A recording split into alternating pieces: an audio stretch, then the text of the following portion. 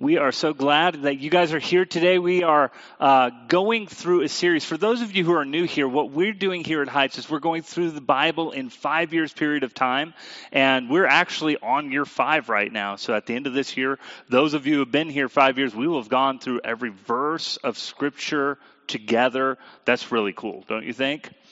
And so we find ourselves this week, we have been in 1st and 2nd Thessalonians. And so that's where we're going to spend a bulk of our time today. And today is all about this idea of destiny. How many of you like movies? Raise your hand. Television shows. How many of you are novel readers? You love reading novels, right? What attracts us to a good story? It's usually something along the lines of, an adventure, a quest, or something like that. I'm kind of an adventure person myself, right? Could be a great romance, right? Sometimes adventures have romances in them. Sometimes romances are of their own, okay? And sometimes it could be this defeat of evil, right? That there's this evil power and it must be defeated. And my wife loves Lord of the Rings. And so, if she's sick, she doesn't feel good, wants to go to sleep, nothing like cutting off orcs' heads that makes her go to sleep. Seriously, it's like, ugh. This is so peaceful. So, pray for me. Okay, so, there's something about that. And as a matter of fact, we love good movies. A good, well-constructed story that brings us to the end of that is pretty awesome. I do remember my family, we are big Marvel aficionados, haven't liked Phase 4, just all the wokeness and stuff that's in it. But in general, they've been pretty decent movies overall. And one of the things my wife hated about one of the first movies was Captain America. So we watched Captain America. You have this great story that's going on. She's enjoying the whole thing. And then at the end, I got to put her in the ocean. And we got done with the movie, and she was like, well, that was stupid. Why? Because there was this great romance that was supposed to be happening between Steve and Peggy, and then he wakes up 70 years later, and there's this kind of air of sadness as it sets up for Avengers. And it kind of got a little bit redeemed at the very end of this whole 21-movie set at the end of Endgame. If you haven't seen Endgame, I'm sorry, it's been a couple years. I'm spoiling it for you. But at the very end, he gets to go back in time and he kind of gets to redeem that ending. So that ending isn't so bad anymore in Captain America because you know what happens there. How many of you Star Wars fans? Raise your hand. Look at all the Star Wars fans. There's a reason why George Lucas did 4, 5, and 6 before 1, 2, and 3. Because if you ended on 3 for 20 years, it would be depressing, right? Darth Vader, all the Jedi are destroyed, everything's gone. The reason 4, 5, and 6 happens is you get to see the end of it and what happens there. And then you go back and do 1, 2, 3 where you see this darkness that comes down and you can take it. You know why? Because you know what happens at the end. It gets redeemed, right? Because there's a destiny involved with that. They're destined to overthrow this evil, destined to win the girl, destined for all of those things. And we, as we read 1st and 2nd Thessalonians, we find ourselves that we too are destined for certain things. And that's what we're going to look at today.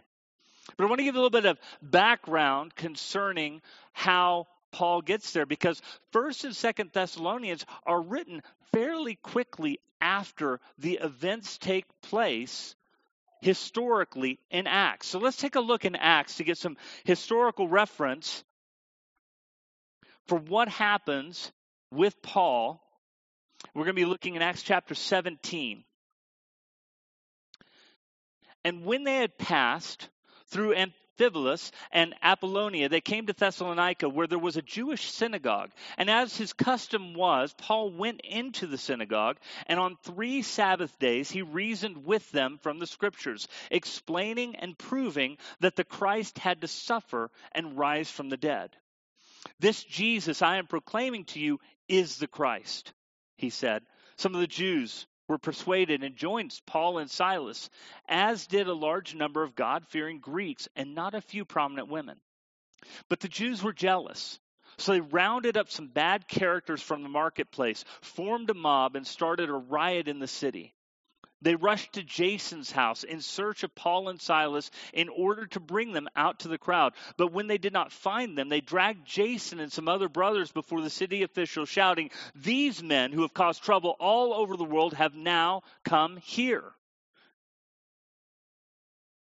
And Jason has welcomed them into his house. And they're all defying Caesar's decree, saying that there's another king, one called Jesus. And when they heard this, the crowd and the city officials were thrown into turmoil, and then they made Jason and the others post bond and let them go. And as soon as it was night, the brothers sent Paul and Silas away to Berea. And on arriving there, they went to the Jewish synagogue.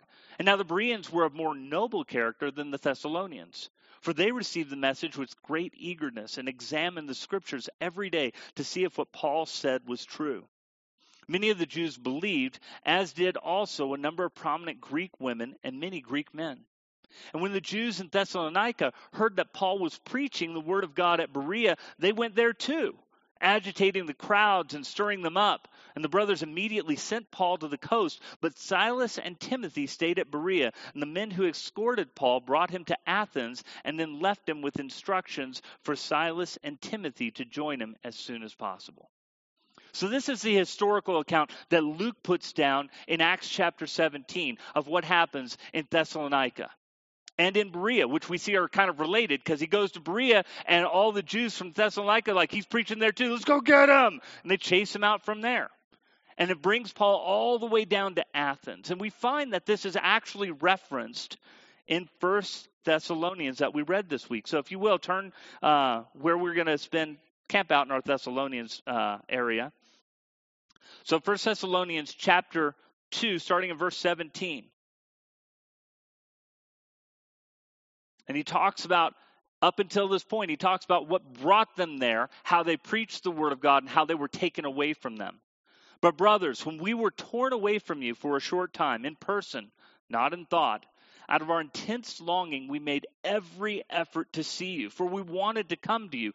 Certainly I, Paul, did again and again, but Satan stopped us. For what is our hope, our joy, or the crown in which we will glory in the presence of our Lord Jesus when he comes? Is it not you? Indeed, you are our glory and joy. So when we could stand it no longer, we thought it best to be left by ourselves in Athens. And we sent Timothy, who is our brother and God's fellow worker in spreading the gospel of Christ, to strengthen and encourage you in your faith. And so what we see here is that we're reading that other half of that account, right? Paul gets dropped off in Athens, and he says, I'm sending you back. I want to make sure that everything is okay with all the people who have been persecuted for the sake of Christ in the very early going of their faith. And so he sends back Timothy, and Timothy comes back with a good report we read later on, and he's encouraged by that. But it's important to understand the historical background. This is written very closely after those events because he's in Athens. And he's writing this down, and he's sending it back, and he's letting them know, we care about you, and Timothy has just gotten back from that, giving this report, and this is where this letter comes from. So, through these things, he wants to encourage them that they, as a Thessalonian people who now believe in Jesus Christ, are destined for certain things. That's really kind of the theme that we read throughout. It's one of the things that I went through these books a few times while I was doing my study. And while I was doing that, the word destiny and destined kept seeming to pop up and come out in this place, at least in theme, if not exactly in word as well. And so what things would Paul say the believers in Jesus Christ in Thessalonica, and by extension, us, are destined for? Well, the first one, I think, is this: persecution. It's not one we want to say we're destined for, right? But persecution. And I want to define persecution, saying that it's something that it isn't, or don't claim that certain things are when it really is. And I want to define persecution two ways. I want to call one maybe a soft persecution over here and a hard persecution over here. And I think most of the time when we think of persecution, we think of this hard persecution category. But soft persecution over here, this is the ridicule, the insults, the cutting off of relationships of friends and family for the purpose of shutting you down and shutting you up concerning your faith in Jesus Christ. Make no mistake, that's persecution. The Bible defines it as such.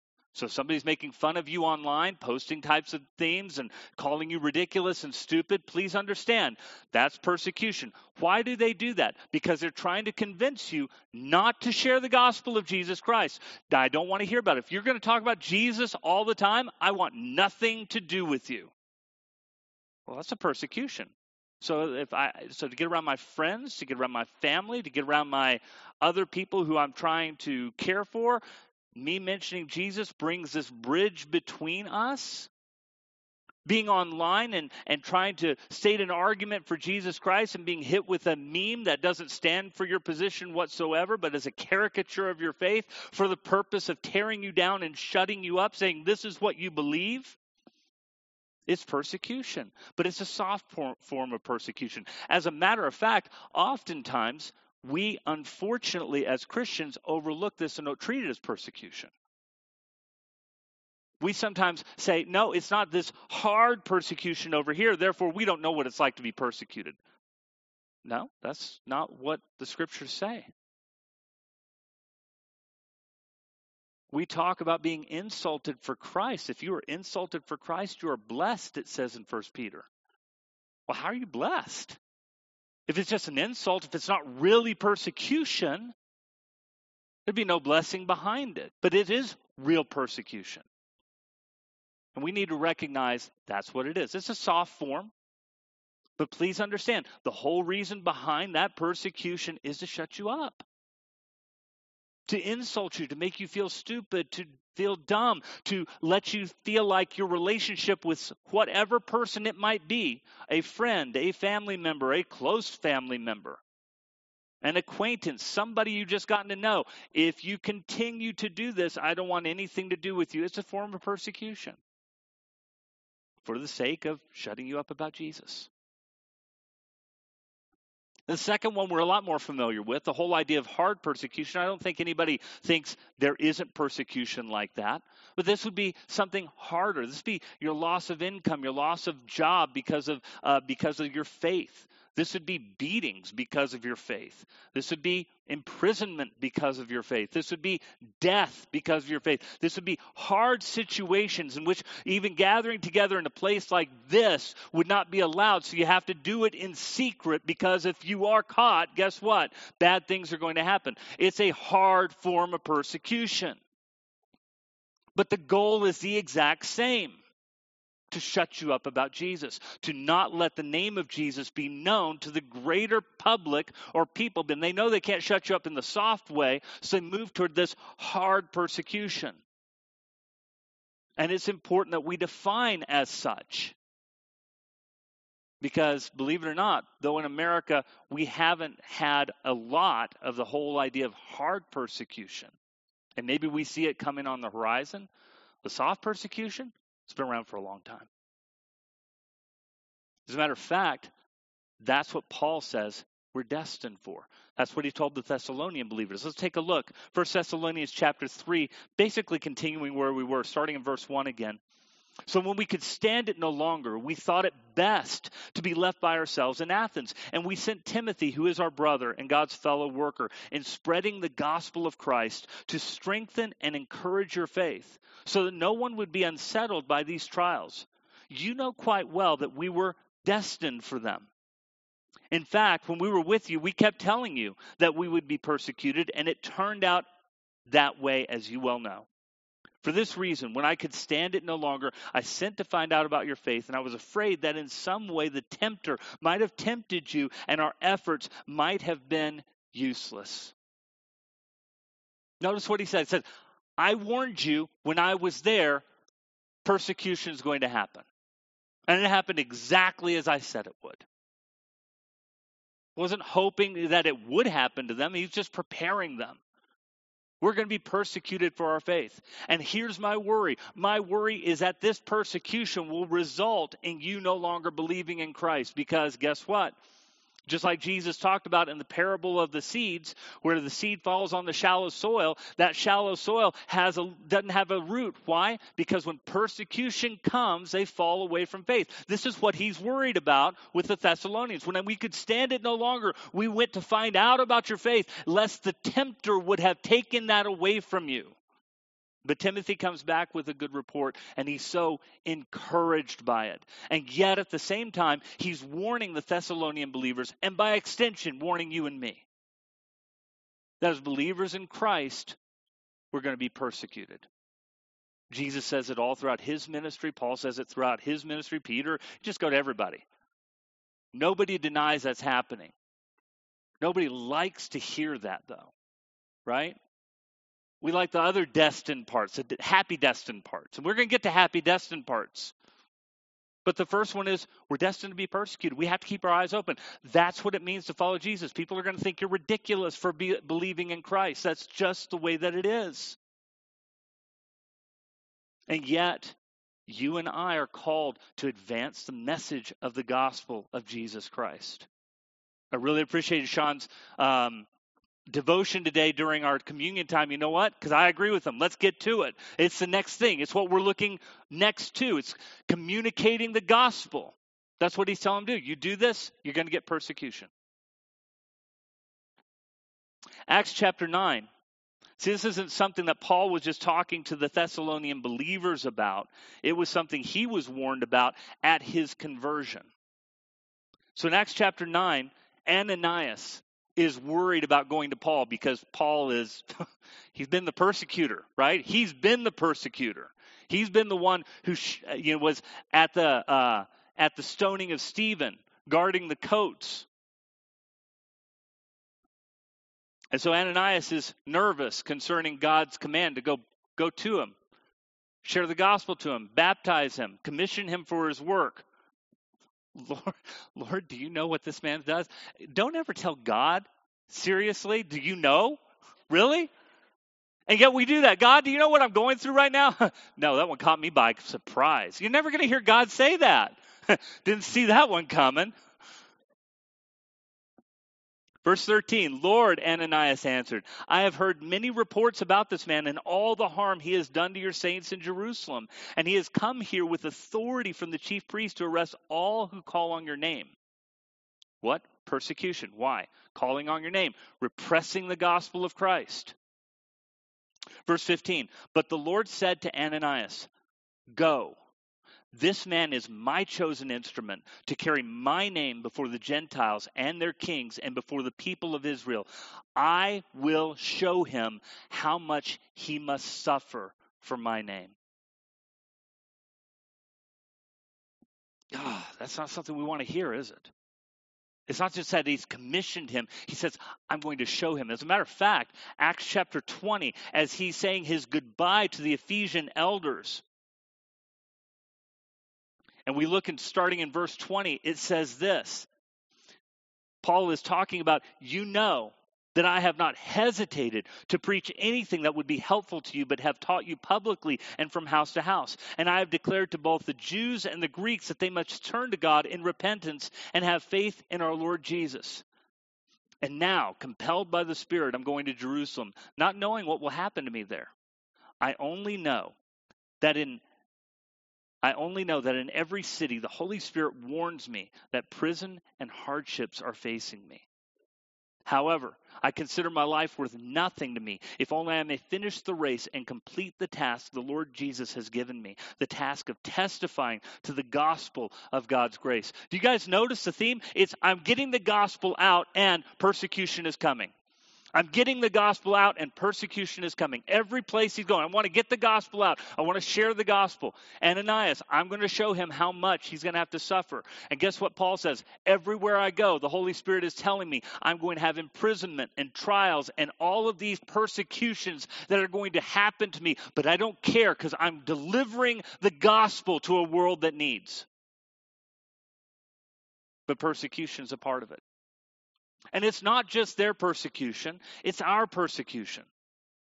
Because we talk about what happens at the end of time, and Paul spends a little bit of time talking about what happens at the end. So this affects us, right? I mean, whether we're at the end times or we're in the end times, or whether end times happens during our lifetime or our children's lifetime, God knows that. But we're heading in that direction. And Paul's talked about that. 2 Thessalonians chapter 2.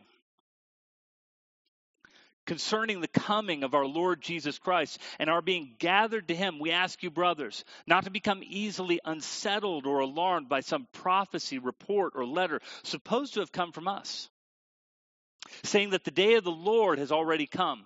Don't let anyone deceive you in any way, for that day will not come until the rebellion occurs and the man of lawlessness is revealed, the man doomed to destruction. He will oppose and exalt himself over everything that is called God or is worshipped, so that he sets himself in God's temple, proclaiming himself to be God. And so we have the lawless one who's going to come up. And as we read in Revelation and in other places in the scripture, guess what that means for God's people? Persecution.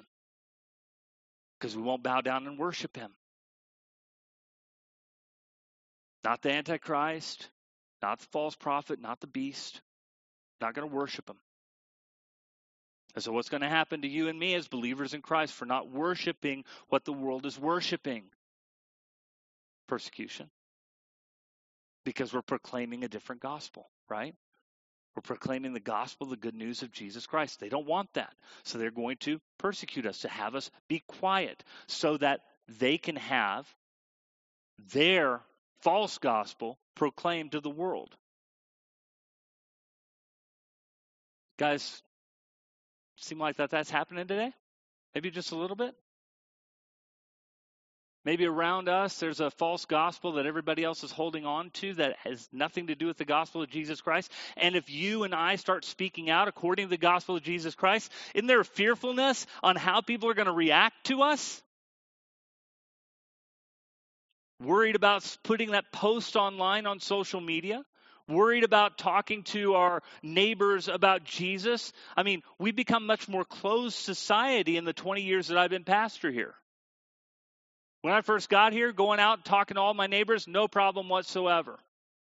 Now, a little bit of reservation, just be honest with you. What are they like? How are they going to accept me? What if I tell them I'm a pastor? Does that mean I'm blacklisted? They're only going to come to me when they want prayer? Or are they going to actually stay away from me and actually not want anything to do with me and warn other people not to go there? It's kind of a strange situation we find ourselves in, right? That persecution, but we're destined for it. And so just as Paul is doing for the Thessalonian believers, I think we have to be as well. We have to be prepared. I told you this was going to happen. So nobody here can say, hey, nobody told me. I went and shared Jesus and people were mad at me. You can't say I didn't warn you. My family didn't like me. My friends wanted me to shut up. Can't say I didn't warn you. It's all in the Word of God. It's what we're destined for. And whether Jesus or Paul or Peter or John, doesn't matter who you're looking at, they all say the same thing. We're destined for it. Prepare for it. But the interesting thing about persecution is that it accentuates other things that God has called for us to be destined for as well. And the next thing that I want to point out that we're destined for is that we're destined for community. The idea of us being together in this place, this room that we're in, we call it what? A sanctuary, a safe place. Why in the world do we call it a sanctuary? Isn't that a weird name? It's a sanctuary. You know why? Because we are in a place where it is safe to be with like-minded individuals seeking out who Jesus is, what he has done for us. And whether we are seekers who have not come to faith in Jesus Christ yet, or we are believers, it's nice to be among the same people in the same room, isn't it? It's like, I can be myself. Because I guarantee you there's some of you like, I can't be myself at work. I mean, I want to be myself at work, but man, if I said what I really thought, it's so hard. And there's this constant tension between the world and you and all that has happened. And you know what? A place of refuge is on Sunday mornings when I can be in a sanctuary of people that share at least the commonality of the seeking out of the same belief in Jesus Christ. I can be like, oh, it's so nice. And for some of you, Sunday is just a welcome reprieve from the pressures of work and having to hide this, or feeling like you have to hide this, or feeling the constant battering. If you're sharing your faith and you're feeling that, I just want to come someplace where I'm not going to be battered, please, and encouraged to walk in my faith. That's why it's a sanctuary. It's why we come to this place together. It's why it's so important. It's why what's happened over the last couple of years concerning community in Christ has been such a terrible detriment to our faith, because it has shattered our community for the sake of what the world standards of community ought to be. As a matter of fact, I think that that's part of the things that we've been dealing with. You know, in the United States, we have a false sense of community that comes from being a United States citizen. I think it's the greatest country in the world. I think that God has me born here for the purpose that I might know him and reach for him and find him, and I'm glad that I found him here. But I want to make very clear that the United States, while it is my earthly residence in the earthly country which I find in, and truly believe it's the greatest country in the world, it is not a replacement for the people of God and the community that we have together. And I think sometimes we get that conflated, where we will create community with our neighbors and our neighboring people that are stronger bonds than that within the community of faith. And that's not biblical. It's not right. And it doesn't serve us well when persecution comes. When hard times come and people who do not have faith will easily tell you and I, we should just drop it. It'll be so much easier for us. Whereas we, in belief in Jesus Christ, realizing that this is the reality, we need one another during those times. Brothers and sisters that are living in much harsher circumstances than us, the community of Christ is a lifeline they cannot live without. And it's such a shame that here in America, many choose not to live with. I'm a Christian, but I don't have to go to church to be a Christian. No, but you know what? We're destined for community. You find yourself as a believer in Christ saying, I get along with non-believers better than believers. And you might want to think about what destination you might feel more comfortable in, heaven or hell. And I don't say that to be funny. I say that as a wake-up call. That broken community, that's the church. This is the eternal destination.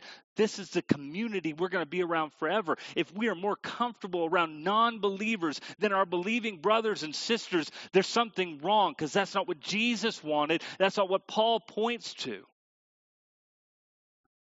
1 Thessalonians chapter 4, verses 9 and 10 says this. Now, about brotherly love, we do not need to write to you, for you yourselves have been taught by God to love each other. And in fact, you do love all the brothers throughout Macedonia. Yet we urge you, brothers, to do so more and more. First of all, I want you guys to understand, when he says brothers in this is believer to believer interaction. One another passages in the scripture, in the New Testament, every one of them, believer to believer interaction. And what does he commend them for? Does he commend them for loving the world? Loving all those people who don't know Jesus yet? No, he's commending them for loving one another. That through this trial, through your persecution, through the things that are happening, you have grown into community and you are loving one another more. This is a sanctuary, a place where you can come and be and grow and support one another. All the things we do, the love God, the love God's people, the love serving God, when we say we do it in increasing measure in this place, it's because we're called first to do it to the believer before we do it to the non-believer.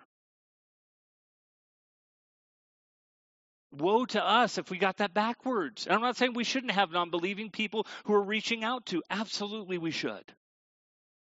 But I've always said, it's an indictment on the church if we want to help the single mom outside the church before we want to help the single mom inside the church. We want to help the elderly outside the church before we're helping the elderly inside the church. We want to visit the nursing home of all the unbelieving people so we can share Christ with them and ignore the believer who might be in that same nursing home. Shame on us. Because one another, we're supposed to be growing in brotherly love. And that only happens in community, a community we are destined for. 2 Thessalonians chapter 1. Paul starts it out this way. Verses 3 and 4. We ought to always thank God for you, brothers, and rightly so, because your faith is growing more and more, and the love every one of you has for each other is increasing. Therefore, among God's churches, we boast about your perseverance and faith and all the persecutions and trials that you are enduring. I want you guys to think about this for just a moment. They are a testimony to other churches in the area. Everybody in all of Macedonia understands what's happening with them and the persecutions that are happening. And guess what? Their love is growing more and more. And they are a testimony. Notice where they're a testimony. Through their love for one another in community. They're already sharing the gospel. That's where the persecution's coming in. But their love for one another is what's giving them the testimony. As a matter of fact, that's exactly what Jesus said in John chapter 13, verses 34 and 35, when he says, a new command I give you, love one another. As I have loved you, so you must love one another. By this, all men will know you're my disciples, if you love one another. Look at all the things that are excluded from that. God knows how much you gave to the poor. Well, that's great, but that's not the defining characteristic of how all men will know that we're his disciples. The characteristic of us being known to be the disciples of Jesus Christ is that we love each other. And it's one of the things I really love about this church, honestly. I can tell you there are people in this church, I won't name them by name, but I could, who have come back to the church and said, there's not been another church like this. We went someplace else, we've come back, and there's not been another church like this, where people genuinely care for one another. And it's seen as we have camaraderie during our service and after our service, where we hang out and we talk and we share with one another. It's like we're getting together with old friends and we're looking for new ones. It's pretty awesome, honestly. I love that about our church. I think one of our strengths is community. But we also have to be reminded, because we can be fooled by the evil one that says, hey, but if you reached out all the more to the community around us, and don't get me wrong, we should. But if we reach out all the more, make that our focus at the expense of this, we actually lose the very witness we want to have. Because Jesus said, all men will know you're my disciples if you love one another. So we're destined for community. Not just here, but in eternity, right? We get to be around each other here, and we get to be around each other forever in eternity. That's why I said earlier, if you get along with your unbelieving friends more than your believing friends, these are the people you're going to be hanging around with for all eternity. We need practice. Okay? We do. We need practice. All of us do. And that leads us to the third one. We are destined for heaven. We are destined for eternity with God. I think that's pretty awesome, right? Jesus died on the cross for your sin, for my sin. We are destined to be with him forever. This is something that Paul was trying to encourage the Thessalonian believers because of the fact that they were worried about the persecutions that were happening and were going to continue to happen. Remember that whole man of lawlessness? He's coming. It's really going to happen. It's really going to be a bad time for Christians. But it continues on. We've read through verse 4 in 2 Thessalonians 2. Starting in verse 5, Paul says this, "Don't you remember that when I was with you, I used to tell you these things? And now you know what is holding him back, the revelation of who this man of lawlessness is, so that he may be revealed in the proper time. For the secret power of lawlessness is already at work, but the one who now holds it back will continue to do so until he's taken out of the way. And then the lawless one will be revealed, whom the Lord Jesus will overthrow with the breath of his mouth and destroy by the splendor of his coming." See, one of the things that Paul is encouraging him with, it's going to be bad, but that's not the end. It's going to be bad, but when Jesus comes back, he's already a defeated enemy. He just doesn't know it yet. It's going to be bad, but when you get to the other side, the bad stuff is going to pale in comparison in the light of eternity, where there will be no more death or crying or suffering, because the old order of things has passed away. Behold, I'm making all things new, and we will be with the Lord forever. Isn't that awesome? That's what we have to look forward to. And yet at the same time, those Thessalonian believers had already been through so much. Maybe even some of them being persecuted to death. Because we read in 1 Thessalonians, where we're at, the book we're studying, 1 Thessalonians chapter 4, very familiar verses, but I'm going to extend from those familiar verses on into chapter 5. Starting in verse 13. "Brothers, we do not want you to be ignorant about those who fall asleep or grieve like the rest of men who have no hope. We believe that Jesus died and rose again, and so we believe that God will bring with Jesus those who have fallen asleep in him. According to the Lord's own word, we tell you that we who are still alive, who are left till the coming of the Lord, will certainly not precede those who have fallen asleep. For the Lord himself will come down from heaven with a loud command, with the voice of the archangel, and with the trumpet call of God. And the dead in Christ shall rise first. And after that, we who are still alive and are left will be caught up together with them in the clouds to meet the Lord in the air. And so we will be with the Lord forever. Therefore, encourage each other with these words." Now, brothers, about the times and dates, we do not need to write to you, for you know very well that the day of the Lord will come like a thief in the night. And while people are saying peace and safety, destruction will come upon them suddenly as labor pains on a pregnant woman, and they will not escape. But you, brothers, are not in darkness, so that this day should surprise you like a thief. You're all sons of the light and sons of the day. We do not belong to the night or to the darkness. So then, let us not be like others who are asleep, but let us be alert and self-controlled. For those who sleep, sleep at night. And those who get drunk at night. But since we belong to the day, let us be self-controlled, putting on faith and love as a breastplate, and the hope of salvation as a helmet. For God did not appoint us to suffer wrath, but to receive salvation through our Lord Jesus Christ. He died for us so that whether we are awake or asleep, we may live together with him. Therefore, encourage one another and build each other up, just as in fact you are doing.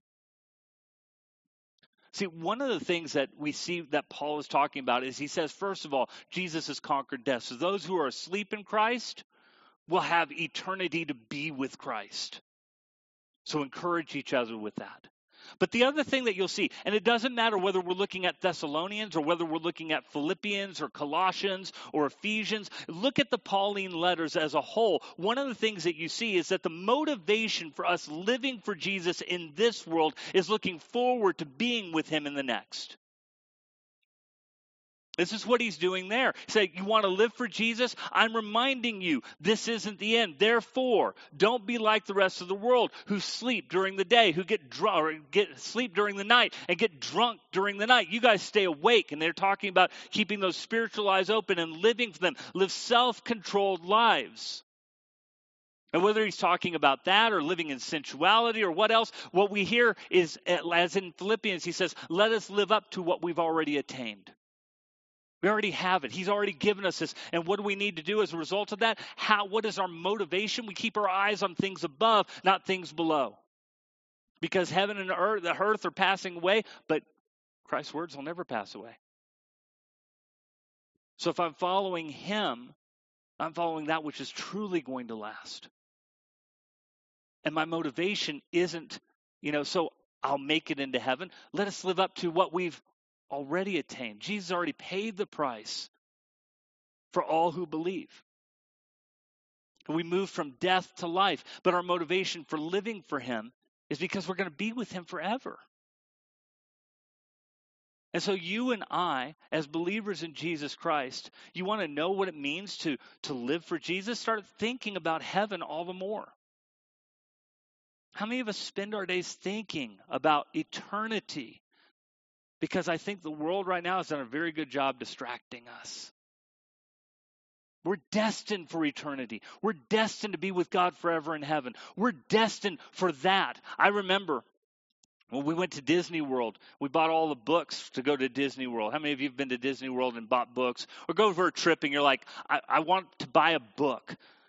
I've also bought other travel books to other places that we may never go to. But I bought these books, right, so that I can kind of scope out the terrain. I'm excited. I want to get there. I want to involve myself in every aspect of wherever it is. Shannon wants to go see castles someday. I told her we could burn ours down and it could become one. No, I'm just kidding. So, my wife loves castles. She would love to go see castles, right? Love to go see Ireland. Love to go on an Alaskan cruise. And if we took out our wish list, we could write down all these things we'd really wish to see. And why do we want to see them? Maybe because we saw a documentary on it or an advertisement for it. We saw pictures for it. We saw the little, advertisement for these cruise ships. Like, that would be so awesome. So let's watch this 17 times. Let's get a book and look at every aspect of it, because when we get there, if we ever get there and we save up the money to go to someplace like that, then I can immerse myself in all of that. And it's really fun. We did that with Disney World with our kids. They immersed themselves. Think about the books. They were looking through all the books, everything. So when they got there, like, this is so awesome. They had the hidden Mickeys. I got hidden Mickeys. I could go look at the hidden Mickeys everywhere. They were so excited, because they were finally at their destination that they had read about and looked at. Guys, we got to think about heaven a whole lot more than we do. Because Paul and the apostles, for everybody, it's the motivating factor to live for Jesus on this earth, is to recognize this isn't the end. I want to live forever with Christ, who's bought a place for me. He's built a place for me, according to John chapter 14, right? I've prepared a place for you. If it were not so, I would have told you. In my Father's house there are many rooms or many mansions. If it were not so, I would have told you. I'd go there to prepare a place for you. Dude, I want to find out about that place. But the less time I spend thinking about that place, the less time I live in preparation to be in that place. Used to have a playlist. I want to get back to it because I haven't done it in a long time. But I used to have a playlist when I was going to college to be pastor, and that playlist was just focused on heaven. Every song on that playlist is a tape that I put together, and every song was from either a CD I had my little Sony Walkman, right, walking around. Would be listening to it while I'm doing my janitor duties, at a local elementary school there. But I specifically had just one whole tape, about 60, 90 minutes long, that was full of songs that would help me focus on heaven, focus on what heaven was going to be like. I remember walking up and down my grandmother's driveway when I came to know Jesus, just thinking about what heaven would be like. I remember in my early walk with Jesus, sitting down and talking to friends of ours, just imagining what singing songs in heaven was going to be like. Like, it's going to be amazing. It's going to blow our mind, the playlist that we have in heaven. Imagine that they're playing this awesome hymn at one point, this solemn, awesome hymn, and then go into a headbanging thrasher metal song that worships God, right? Can you prove me that that's not going to happen? That's going to be awesome. I have to admit, I don't think about that as much anymore. I've been walking with Jesus for 30 years. I'm closer to him now, or at least closer to being with him now than I was 30 years ago, right?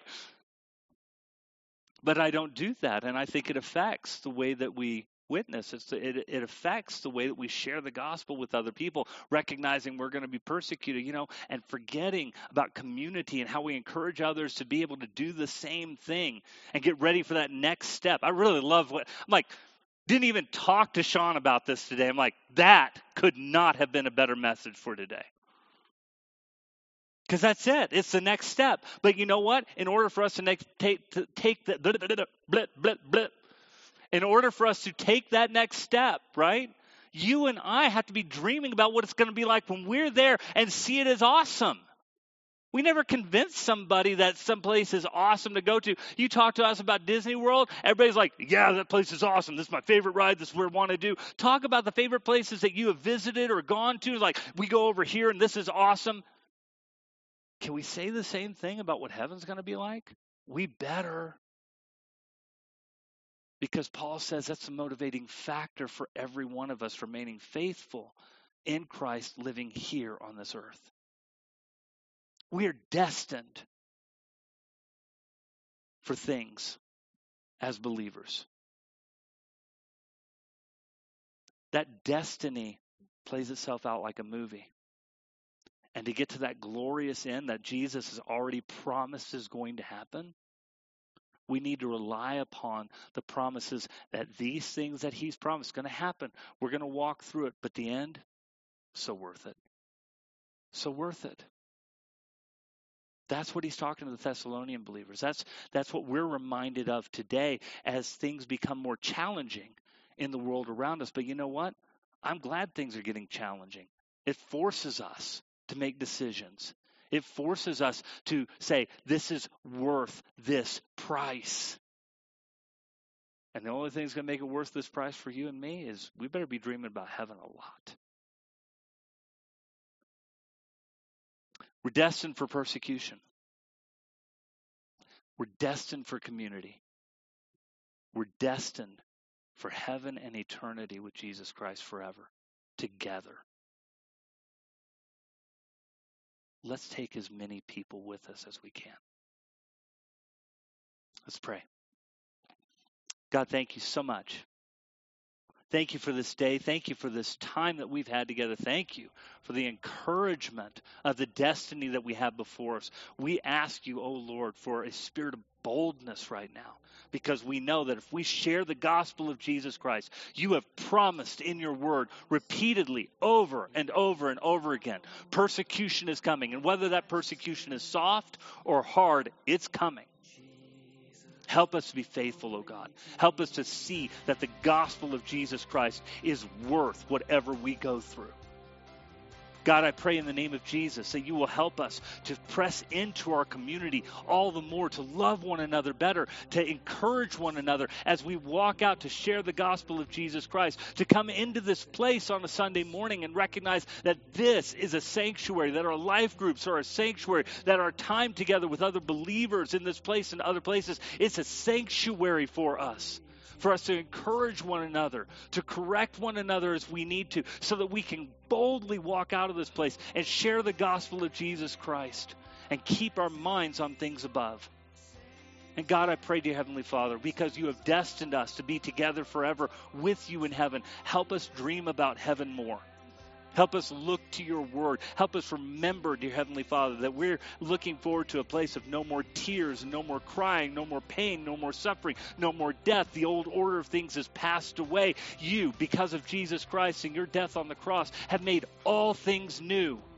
And all who believe in you get to share in this eternity Oh, it's so glorious. We have eternity to look forward to together. God, help us to reach out to a lost and dying world that they may share in this eternity that you have purchased for them as well.